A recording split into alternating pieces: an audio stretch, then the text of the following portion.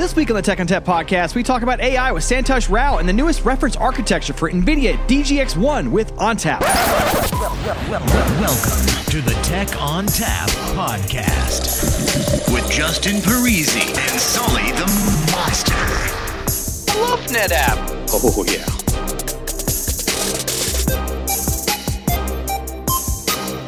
I love NetApp because it's so funny.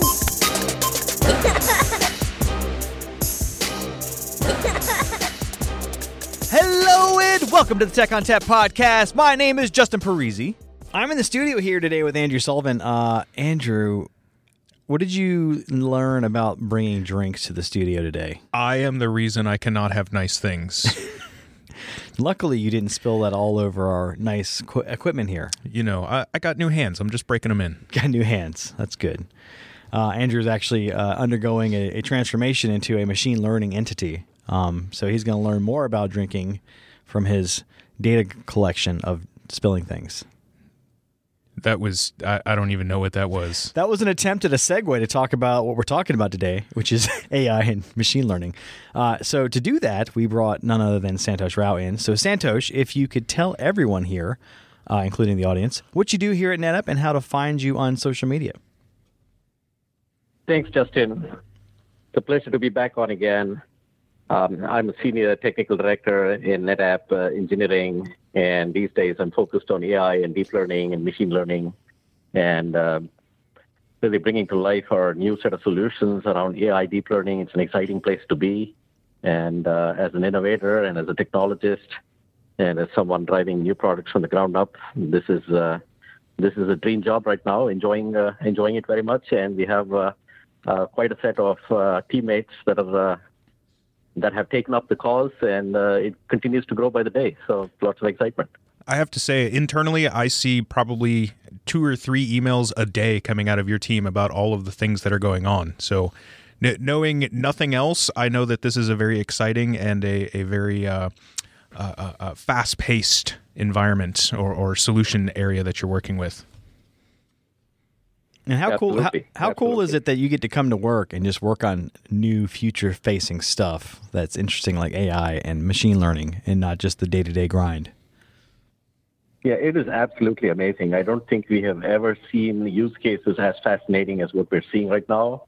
I mean, we're talking about use cases that are as diverse as NASA looking at being able to use AI and deep learning to look at the changes in space over the last 30 years, because they have images that have been taken as snapshots every 12 minutes for the last 30 years, and they can actually finally put all of those images in their archive to good use to be able to analyze cosmos and space and look at what planets were created or disappeared from their images over those 30 years of time. Use cases like that, to autonomous driving all around us. We're talking about robotic surgery these days. I mean, the use case is just amazing and fascinating, and it's great that we have an opportunity here to really leave our imprints on this fascinating new set of use cases that are coming our way. Yeah, and it's interesting that you mentioned NASA because it kind of illustrates the idea of data hoarding, right? So people and companies have kept this data around for decades, and they weren't quite sure what to do with it. In fact, they probably forgot they had a lot of it. It wasn't tagged very well, and they just it sat kind of like your home NAS device, right? You get pictures from vacation 6 years ago that you forgot you had. But now with AI machine learning, that data becomes new again. Yes, absolutely. You're looking at data is the hidden asset for all of the existing companies, and that is what lets them differentiate versus the incumbents.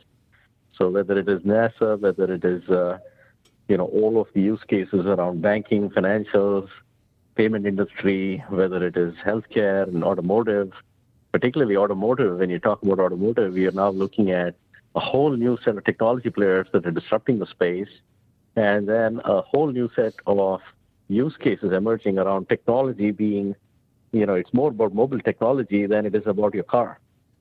And that's just changing the game entirely.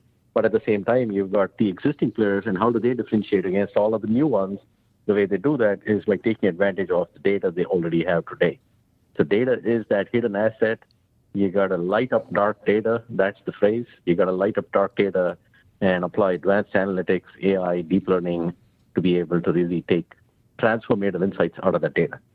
So if we start there, how do so I'm an organization, I'm a business. I have decades of data. Is there a particular format that I need that data to be in? Is there anything I need to do with that data to then begin to capitalize through these AI, ML, DL operations on that, the value that might be hidden there? Yeah, that's a great question. So what it really comes down to is looking at your data in two ways. The first is, what new data do I want to create that is clean, structured, and curated in a way that I can apply intelligent processing to it? And many a times that is existing businesses starting to pick up new technologies like IoT, creating new data with new sensors, and then starting to apply structure to that data, starting to apply clean, curated, labeled collections of data that they can apply AI, deep learning, machine learning to. And then you have the existing data, and what do you do with your existing data? And so many a times customers find it easier to start with a pilot POC that works on new data just because you have the opportunity to collect that data from the beginning in a way that is labeled and curated and can be more easily applied to AI and deep learning use cases. And as they go along, they then start to look at, okay, what existing data do I have? How do I start to transform that data? What kind of curation and labeling do I need to do on that data? How do I leverage that data to be able to get the maximum value out of my deep learning and machine learning? So it's two paths that companies take, and oftentimes they want to take the path down with new data just because that's the easier road and that's the faster road to showing an ROI and showing results on your investment. So we covered ONTAP and deep learning in episode 125 a bit, and we kind of did an overview there. But let's do just kind of a 10,000-foot view here of what deep learning and AI entails. We've kind of touched on it a little bit, but let's kind of just do the summary here. Yeah, so deep learning is the ability to essentially apply the transformative analytics similar to how the brain thinks. So at the end of the day, every cell in your brain is a neuron, and neuroscience is the foundation of AI and deep learning. And so when you look at what is a neuron and what is it doing, it is basically taking a set of inputs and it is applying a set of weighted parameters to those inputs, and it is then producing an output. And how does it do that? It does that by being exposed repeatedly to samples of data that it then learns to recognize and classify and then apply the right outputs based on the inputs that it is receiving. So if you take the human brain, when a child is born, you don't really know what you're seeing. But as the child grows up, it's seeing the images around it, it's seeing its environment around it, and the child is able to start to classify the images that it's seeing, to segment the images that it's seeing, to apply parameters to the images it's seeing. It starts to learn from the images and the environment around it, and then it starts to take actions that are output actions based on what it is seeing. So fundamentally, AI and deep learning is the bringing to life of how the human brain works in technology. What it does is it takes neural networks, which are an attempt to take a set of parameters that you can apply to label data and then be able to produce outputs that continue to evolve as your deep learning models get refined from the data. So the more data you feed it, the more it learns, the more it trains itself, and starts to produce more refined and accurate results. So at the end of the day, this is all about emulating what the human brain does in ways that allows technology to learn from the data as opposed to having a human set a hypothesis and try to predict and validate that hypothesis. As we all know, our human intervention is the greatest limitation in technology. And if you can take that human intervention out of it and let the technology do its thing in ways that the human brain often does its thing, that is really the crossing of the barrier as far as technology transformation is concerned. So I can think of a pretty common real-world example of machine learning, one that's been around for a while, and that's the Roomba. Do you have a Roomba, Santosh? No, I don't. We have a Roomba. It's a little robot that goes around and cleans your floor, and it remembers things like, where that wall is or not to fall down the stairs and that sort of thing. It'll pick up these little bits of information, and it'll store them. So later on, it knows a more efficient way of cleaning your house without having to worry about all this remembering of where everything is. It already knows it. I was thinking Facebook tagging random strangers in your photos. There's also that. Or today I was like driving, and all of a sudden my map pops up and says, Chick-fil-A is only 4 minutes away. I'm like, wait a minute, how did he know I wanted Chick-fil-A? It's like Google knows you. Google knows me. So yeah, I mean, there's a lot of examples out there of machine learning already that we deal with in the everyday life. So I mean, it's there and it's already happening. And no kidding. I mean, you look at the set of customers that are implementing AI and deep learning, every single web scale vendor, clearly, but also every single telco and service provider, every automotive and literally every transportation vendor, every payments and financial company, and pretty much everybody doing genomics, life science, and just about every government and every nation in the world is looking at AI and deep learning. In fact, when I was at Converge last week, I had a chance and an opportunity to get over 800 of our field folks attending our 6 sessions. And we had a chance to really sort of touch on the magnitude of this opportunity. We said, I don't think there's another opportunity that had every nation putting a policy behind it saying, we are going to be number one, and we are going to deregulate, and we're going to enable AI to really take precedent in our control. And so you've seen China clearly stepping up with AI as a focus. You've seen U.S. react to that and put out a policy that says U.S. will be the number one in AI. And so when I look at the kind of national support and momentum that this technology is having, no matter where you're looking, whether it's Australia, whether it's Japan, whether it's China, whether it's Europe, whether it is Canada. I mean, Canada is a hotbed for AI. And you'll be amazed at the amount of startups and the partners and the ecosystem that's developing in Canada around AI. What this basically is starting to look like is the closest example we may have from the past is the race for space. The race for space was really something of a national agenda. It was a patriotic agenda. It was something that really inspired everybody to come together to work on a technology that set a broad vision and a big goal. And that is really what AI is today. So I'm guessing that these countries have never seen any movies because deregulating AI, that's the first step to Skynet, isn't it? Isn't that how that all starts? See, there's always two sides of a coin, and I think the opportunity, of course, is a long marathon. It's not a sprint. AI is going to be, at the forefront, not for the next 2, 3, 4, 5 years, but we're talking 10, 15 years, and getting to fully autonomous AI and broad AI and the ability to really completely displace a human may well be 15 years or more away. And even that, we may still find that, the human touch is irreplaceable. Isaac Asimov's laws will help. Yeah, They'll absolutely. protect us. So, I mean, you mentioned yourself that, the human is the biggest obstacle to things progressing. So how long before the machines figure that out? I can't imagine it would taking that long. We were pretty much immediately saying that, like, oh yeah, we're the biggest problem.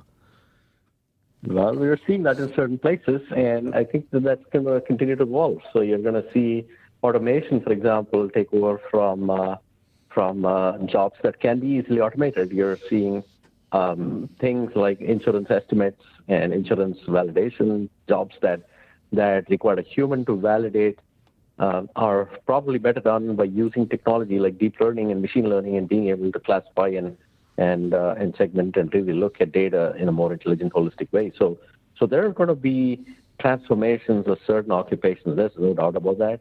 But it's also an opportunity to look at how you then approach this from a more holistic, a more productive approach, because that freed up productivity then opens up new ways of applying those people in new organizations or existing organizations, and just opens up a whole new set of opportunities.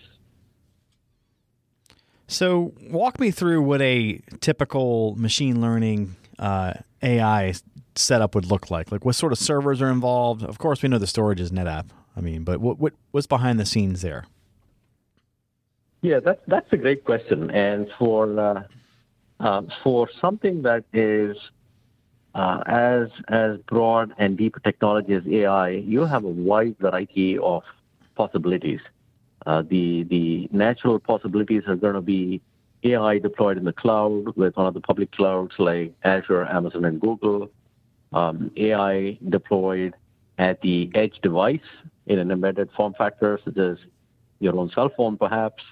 Or when you really get down to the core data center, in the data center is the ability to build out on-premises AI deployments that are what are called a data pipeline for AI that start from data ingest that may be at the edge into the core of the data center where you're having one or a variety of data sources that are used to aggregate the data and may be used to curate and prep the data.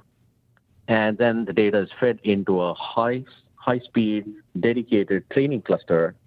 And the training cluster is really what is new in this whole IT architecture for AI. So when you look at a data pipeline, the data ingest at the edge has been there. And if you look back, Robo was probably the edge in the past. And so we've gone from Robo to IoT, which is fine, but it's still an edge ingest of data. When you look at data lakes, you could look at BI systems and data warehouse systems and say those were the data lakes of the past, and that would be true. What has changed is over time, people have innovated to create open source, freely available data lakes that allow for unstructured data, time series data, on a variety of document databases, key value pairs, and so on. And you have a variety of data stores that are appropriate and optimized for those kinds of data formats. So, for example, you may have unstructured data sitting in a Hadoop data lake. You may have video, audio, and image data sitting in a general-purpose file system, such as NFS. You may have high-performance computing data, technical computing, and so on, or Seismic, for example, all of those sitting in parallel file systems. So Lustre, GPFS come to mind. You may have time series data in graph databases and NoSQL databases. So all of these collectively form what is called a unified data lake. Now, oftentimes they are not unified. They're all silos of data that are frankly just stranded and can't be interconnected and can't be tapped into for business insights. So the ability to deploy on a unified architecture such as ONTAP allows you to now start to provide a single unified data platform hosting a variety of these data sources that can all be now federated and can be connected to tap into unified and seamless set of business insights. So you start looking at now ETL pipelines that then start to take curated data from these data lakes into the training cluster. And the training cluster is a high-performance GPU-based cluster.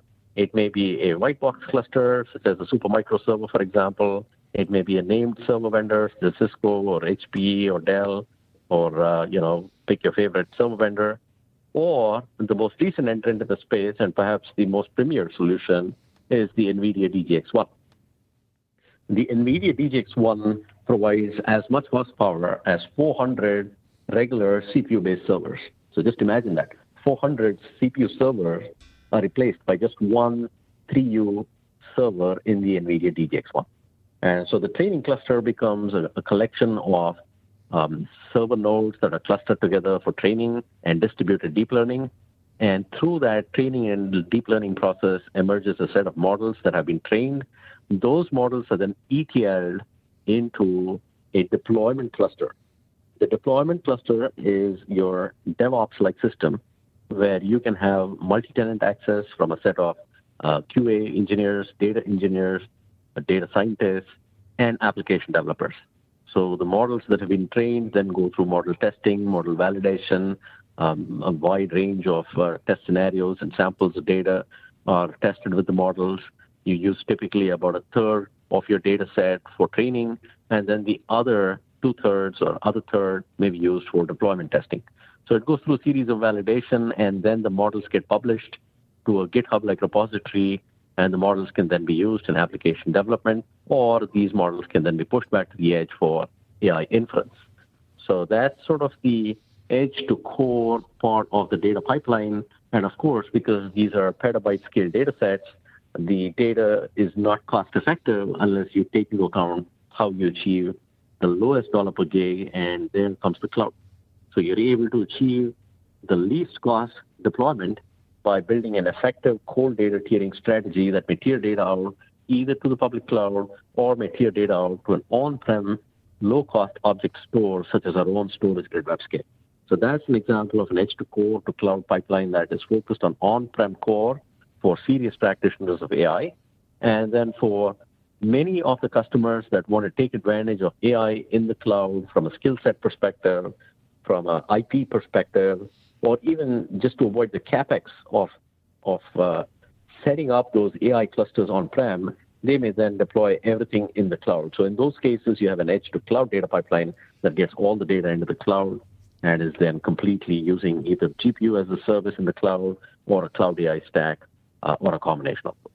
So that's sort of what your data pipeline looks like and your IT architecture looks like for AI and deep learning. So you mentioned the DGX-1s. And with NVIDIA, do we have any sort of reference architecture out there where people can kind of set up their own system if they were, able to blow that kind of money? Yes, we are absolutely working closely with NVIDIA, and we just published a NetApp white paper just in the last few weeks, in fact, that really goes into the details of our joint solution with NetApp and NVIDIA. So there is a NetApp NVIDIA joint white paper that's available, and we would encourage people to take a look at white paper 7267.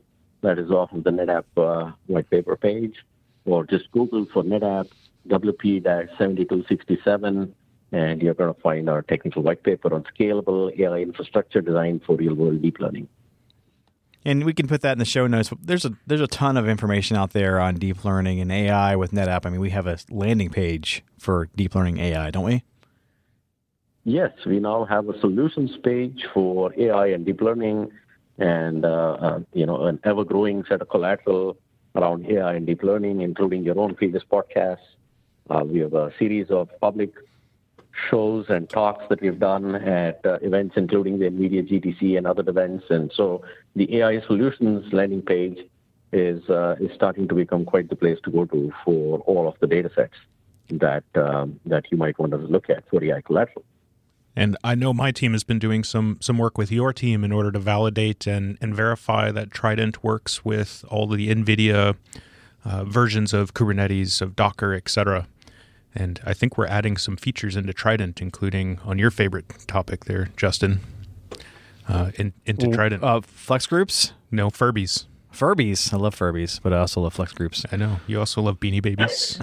I do. A collection. Yes, we got to give a shout out for Trident. The Trident team's been great. And one of the things that NVIDIA is doing is really looking at what are the lessons learned from the world of big data. And what we've seen with big data is all of the technology is great and it's all open source and innovation is coming at you rapidly. But the flip side of that is you have a lot of changing and moving parts that are hard to validate and interoperate and stay stable and operational in deployments. And so oftentimes that becomes a challenge for on-prem deployments of big data. And so as you look at AI and how this is going to be new and better and differentiated, I think one of the things that NVIDIA has done is taken an attempt to really publish tested, validated container stacks of deep learning frameworks. And they published this off of the NGC Depot. And they have periodic updates, almost monthly updates of the NGC Depot images.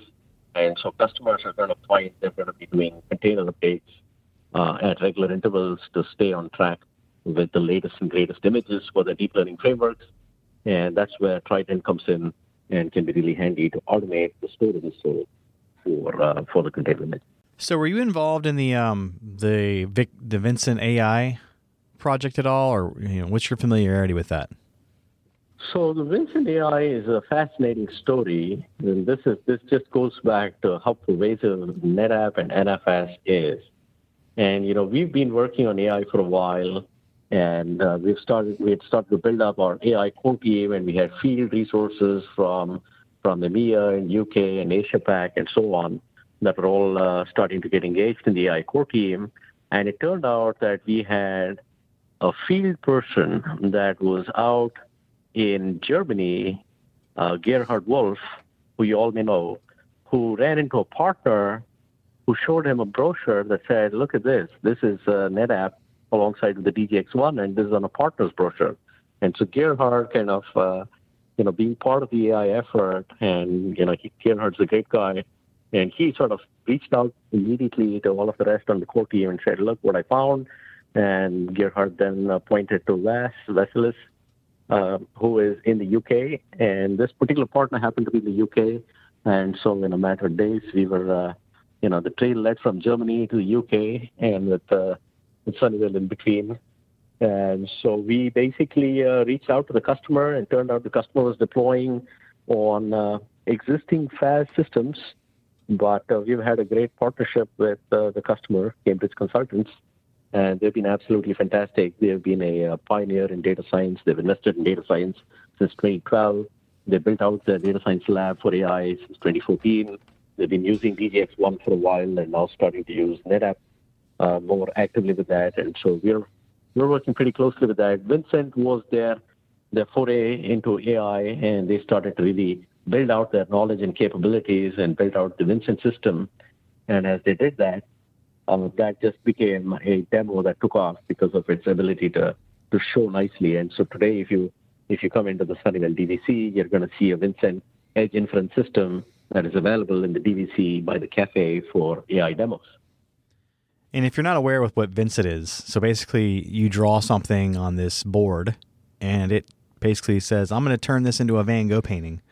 So anyone can become Van Gogh, more or less. That's perfect for someone like me who can't draw if my life depended on it. But you don't even have to cut off your ear.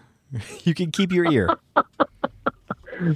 So we actually have a fantastic artist, and my colleague Sundar, who's actually an excellent artist, and he actually really showed what Vincent could do, because when he sat down and started to really sketch something out, that thing produced quite a masterpiece. So Vincent's true abilities still need someone with a little bit of art in them, but yeah, certainly even a novice artist like myself probably will see something coming out of it. Well, you're going to get me into trouble. I can't talk about what's coming as we look forward. You could just say yes. There are things.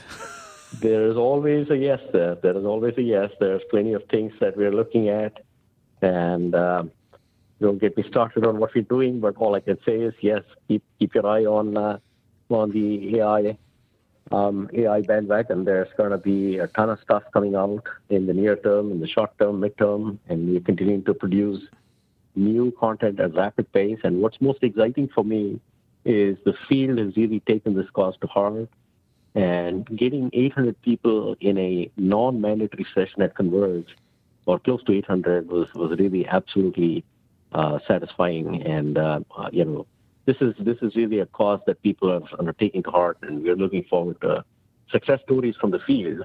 And in fact, one that we haven't talked about, and we should, is that the second largest deployment of AI in Asia Pacific is actually on a NetApp system.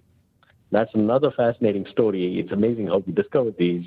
But we were, again, working with some of our field team members out of Asia Pac, and John Martin, another great ally on the field side, that was reaching out to channel partners and VARs and our local TPMs to see what DGX resell was happening in APAC and who was doing that. And out of the blue, he discovered this sales team in Asia Pac that had sold last year the second largest deployment of AI on NetApp. And for them, this was just, hey, we do this every day. We are the leaders in NFS. People want NFS. We're going to sell it all day long. What do you mean AI? And so this was just an amazing discovery for us, because it was a 25-node DGX-1. It was used to host their AI for the Winter Olympics. This was a service provider in Asia Pacific. We've got to keep it a little anonymous, so don't talk about too much of the customer specifics. But it was the system that was used in the Winter Olympics, and just truly highly scalable system, 25-node DGX on NetApp. And so the net of it was they opened it up, we did a POC, and customer went with NetApp NFS and Flex Groups and ONTAP. And so they're on track to add in another 2 petabytes of flash to this AI deployment, which is the second largest in Asia Pac. So looking forward to more such big deals in the future. I heard you say Flex Groups. Was I mistaken? Flex Group. It's hey. Flex Group. Every single one of these is Flex Group. That's right. Should be. Yes. Scalable. fast, performant. 20 petabytes. 20 petabytes and growing. Yes, that's right. Okay, enough marketing spin. So the reference architecture would be great to have our field and other partners looking at it. We're working closely with the channel partners, and this is a solution that starts out with a starter config that's a one-to-one solution where you can have one DGX node with one HA pair of AFF, and just the breadth and versatility of AFF makes the platform suitable across a variety of its offerings. So whether it be the A800, which is really the crown jewel for AI, or if you take a step down to the A700S or even the A300, they're all perfect matches for a starter solution that gives you a very good start, and then you can scale it up to a 1 to 5 deployment with the A800. Now you can have 5 DGX1s being fed by one 800 HA pair.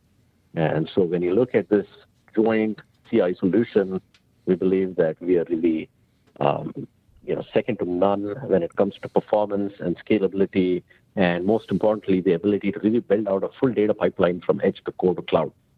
So you're looking at, for example, with the A800, significant amount of throughput in the range of 25 gigabytes with a flex group, and capacities that really range into multiple petabytes.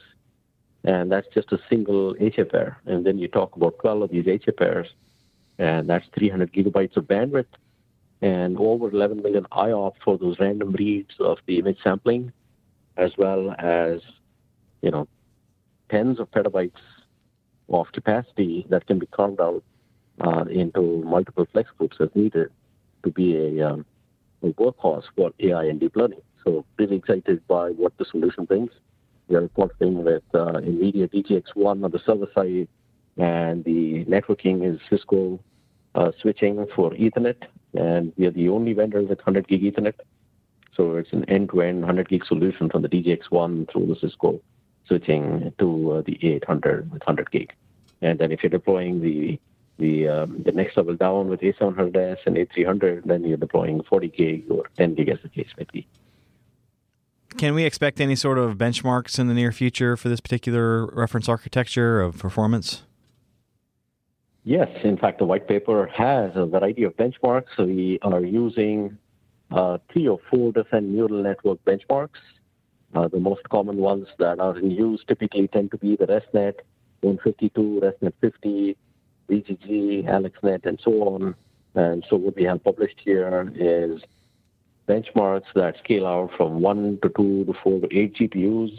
And we continue to look at advances in benchmarking, new potential benchmarks and new potential neural networks that we can use to expand on these performance results. So, yeah, if you open up that white paper, we've got data there that shows you that we can keep these CPUs 100% busy, and we can do that with just a fraction of what the gas tank has in the 800. So this is a small data set because AI data sets are fairly hard to get a hold of, and public domain data sets are fairly small in comparison to, let's say, a Tesla data set or a Uber or Twitter or any of those large-scale deployments. But even with this small data set, what we're showing is we can keep those GPUs 100% saturated and continue to scale out linearly, and then just build out modular additional blocks of 800 to build out large DGX clusters. I was fascinated by the kinds of deployment counts that I'm hearing. The average service provider is probably a small deployment, somewhere in the 20 to 25 DGX node. But if you look at, airlines, for example, you're hearing stories of 100 DGX nodes.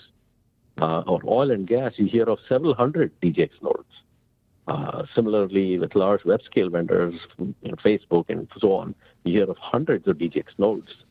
And that is just mind-blowing when I think about several hundreds of DGX servers being deployed in verticals like oil and gas and transportation and payments, financials, web scale, and so on.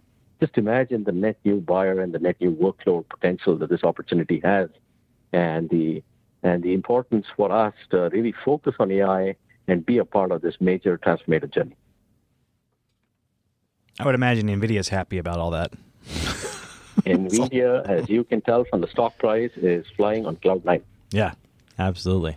All right, Santosh, thanks so much for joining us today. Again, if people want to reach you on social media, how do they find you?